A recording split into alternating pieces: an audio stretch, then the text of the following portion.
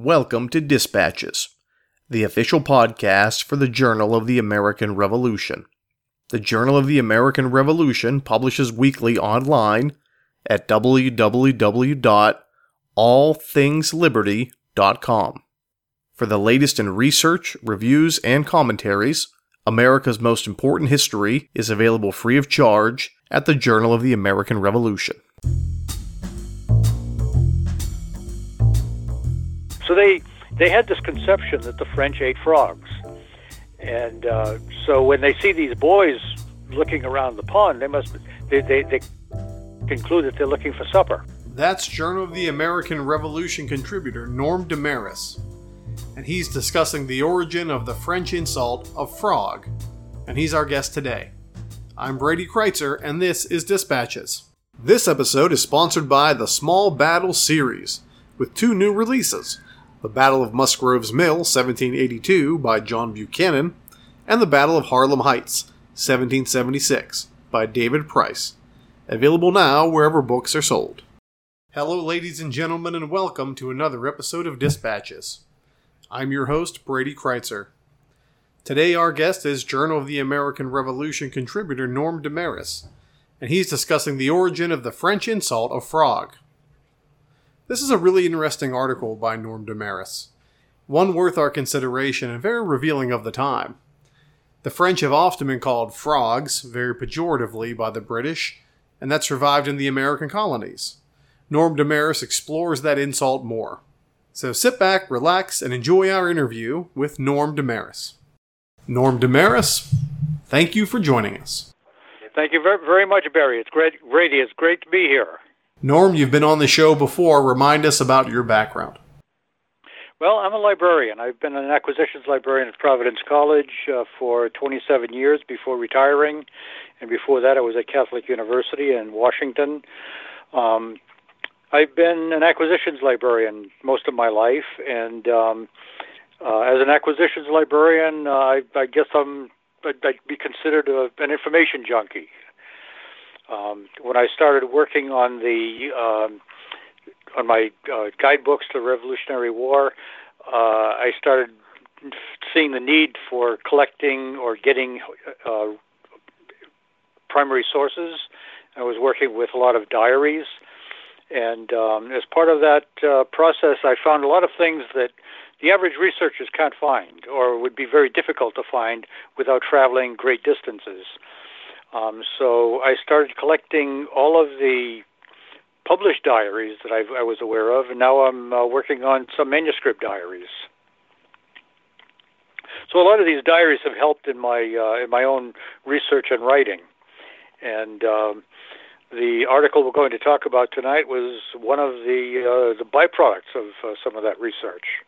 Norm, what first drew your interest into this topic? Well, we are in an age where there's a lot of prejudice. If you look around, what's going on is there's hatred of this group and hatred of that group, and that's turning into violence. And this is an age-old problem. I guess it dates back to Cain and Abel and the beginning of humanity. So as I was doing the research, that I've had this information in the back of my head for a long time, and I've never done anything with it. And I was in conversation with a few people, and they weren't aware of all of this. And when I wrote the article on the antipathy or the prejudice that the Rhode Islanders had when the French arrived, I thought this was an appropriate connection with that article. Norm, you begin your article by discussing the British and French and their long history of insults and animus toward each other. Could you give us a quick run-through of that? Yes. The British and the French always have been hating each other for a long time. And they have all kinds of disparaging remarks about each other. And I think this dates back at least to the year 1066, when the French won the Battle of Hastings. The result of the Battle of Hastings was that a French king ruled England for over 300 years. And I think that that was the beginning of this antipathy. If it didn't happen earlier than that, it may have happened earlier than that. I'm not aware of that. But there's always been these wars going on, and particularly religious wars. So because England is Protestant and France is Catholic, there's always been that animosity between the two, among other things. And so that has been seething for a long time, and it sort of shows itself at the beginning of the American Revolution.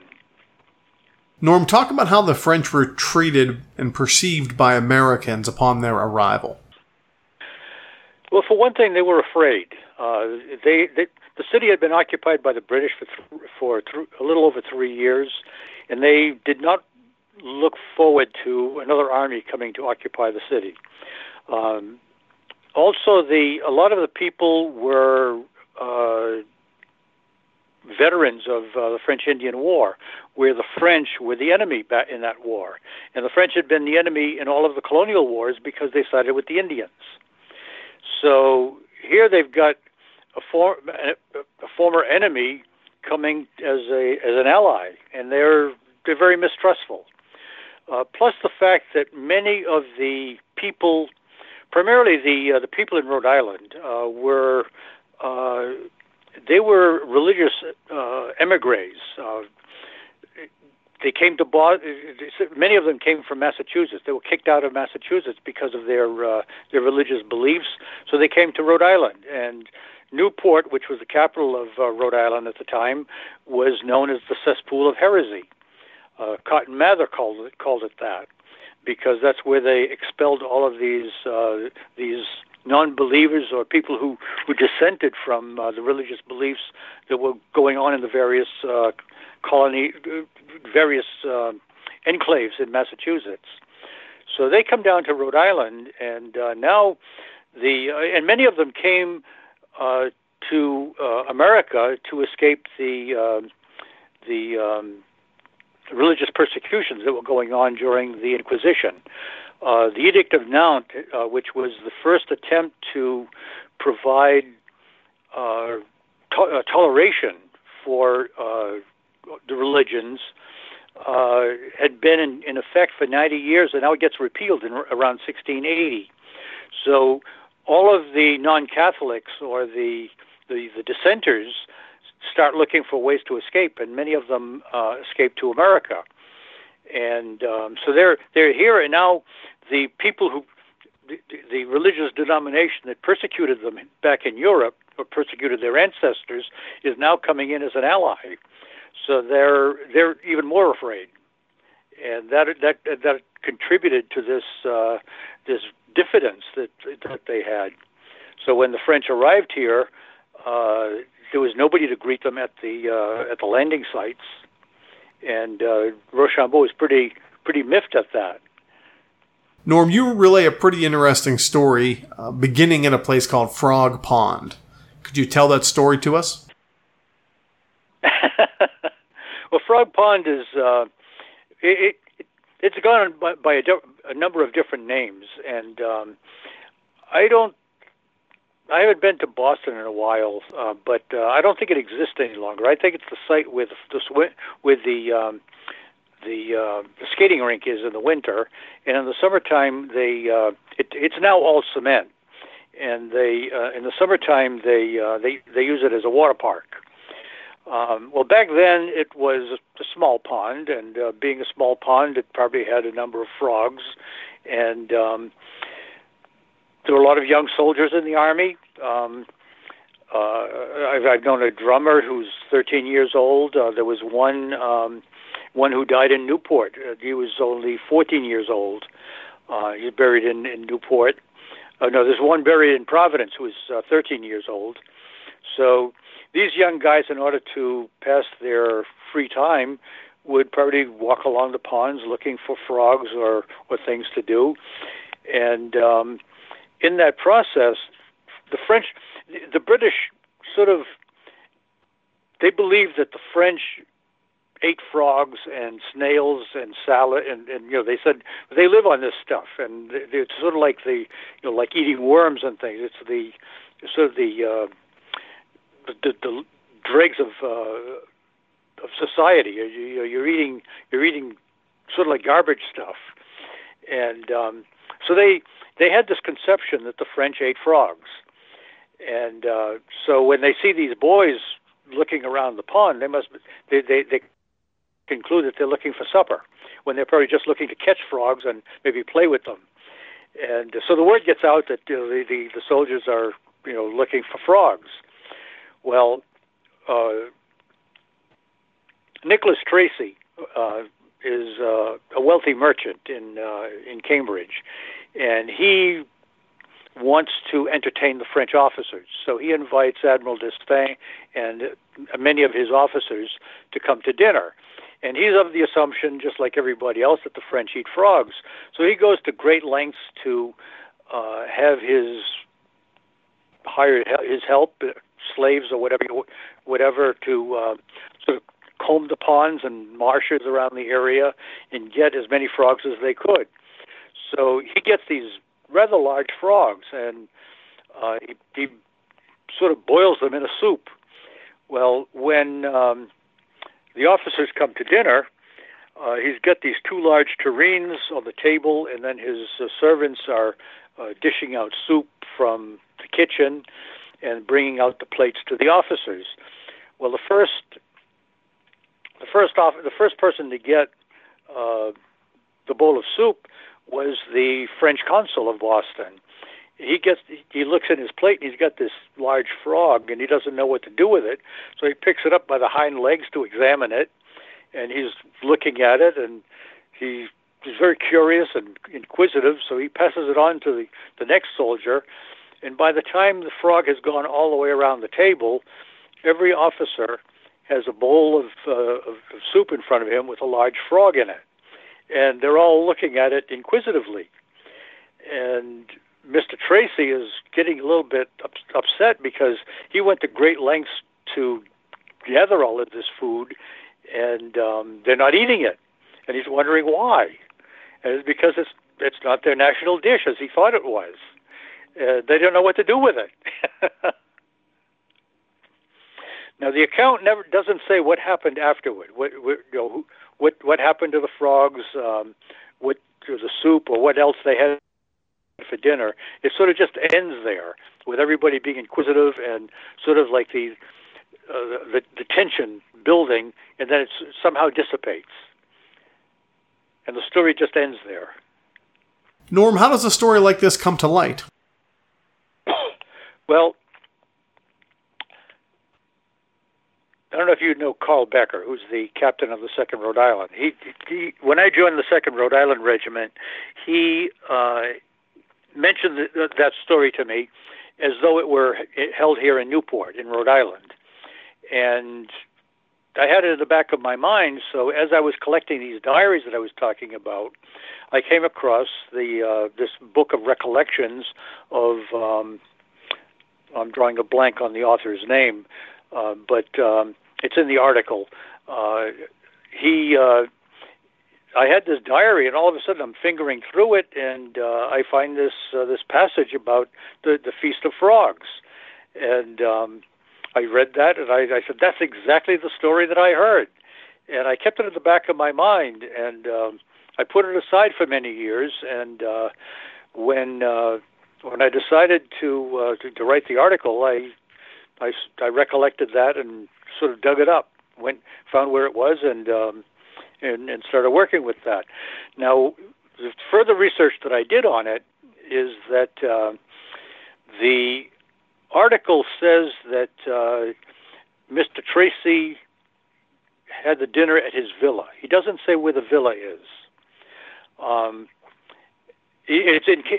villa is in Cambridge, and Brattle Street is it's called Tory Row, and that was the most Tony part of the city at the time. And it was so important that Washington took the John Vassall House as his headquarters. And the Vassall House is where, eventually Henry Wadsworth Longfellow lived in the house. And the apparently the dates indicate that Mr. Tracy acquired the house or was living there in 1781, and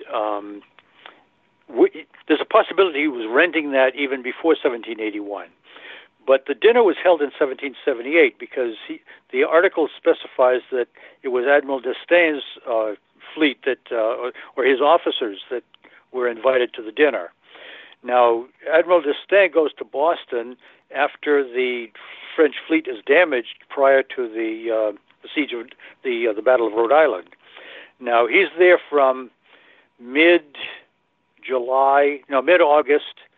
and he's there for about 2 months while the fleet is being repaired. And there were a lot of tensions going on there. Also, there's another story during this period that's also quite interesting. But anyway, D'Estaing is there, and in the book, the memoirs or the reminiscences that this author has collected, gets published in 1877, and his son is the one who actually publishes them at this point. Now, because the book is published in 1877, and the assumption is that Tracy is living in the Wadsworth Longfellow house in 1780. He acquires the house or is living there in 1781. Then the story changes. It's no longer D'Estaing's fleet, but Rochambeau's fleet that's there. Rochambeau didn't spend a lot of time in Boston. He came to Rhode Island, and Rochambeau himself landed in Boston, but the rest of his fleet arrived in Newport. So I don't believe that he was in Boston any length of time or with enough officers to have this large dinner. So the story has changed because it's displaced to 1781. They changed the officers and the guests and so on, and the story becomes quite a bit different. And the article is picked up by several newspapers and published in various forms among these various newspapers. Some of them publish it verbatim, except that they changed the names from the original article, and then it's picked up by other sources, and they reprint the article under various titles. Norm, why do you think a story of this nature fascinates us all so much? I think because it's human interest, and we're always concerned with human interest, particularly with sort of like gossipy type stories. And this is one that fits perfectly with that. There's a story about during the Gilded Age where one of the trio of women who dominated society was accosted one evening because another one of the trio approaches her, and they're having an argument, and said, the woman calls her out and says, I understand that you called me a frog, and at some party or some occasion, and the woman who actually said the story says, no, I did not call you a frog. I called you a toad.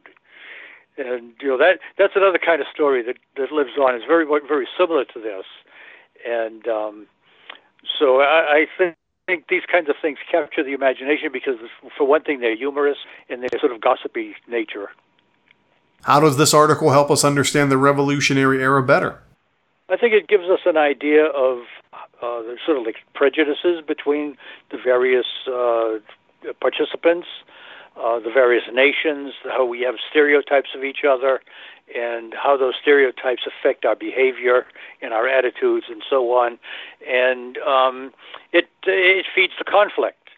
So the more hatred you can develop, whether it's founded or not, the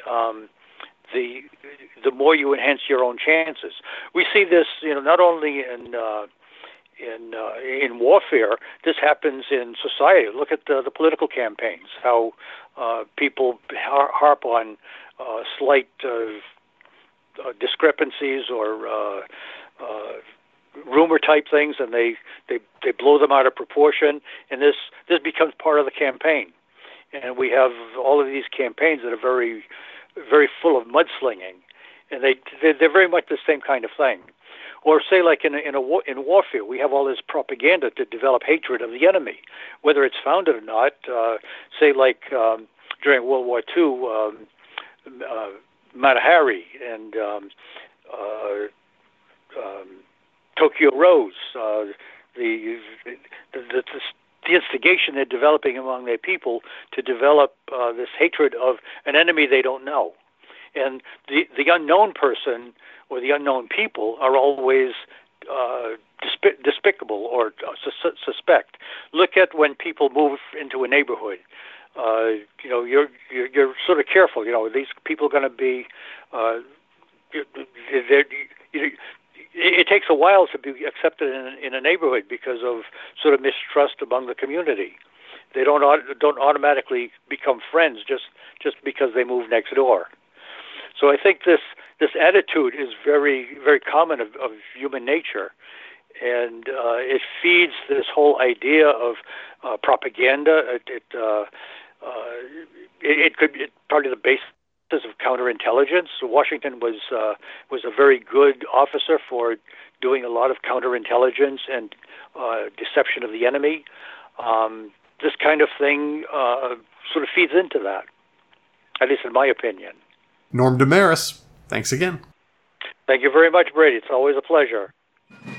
The music played in this episode included works by Kevin MacLeod and the Sturbridge Colonial Militia.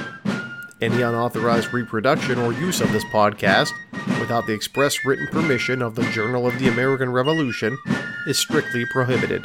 For everyone here at Dispatches, I'm Brady Kreitzer saying, so long.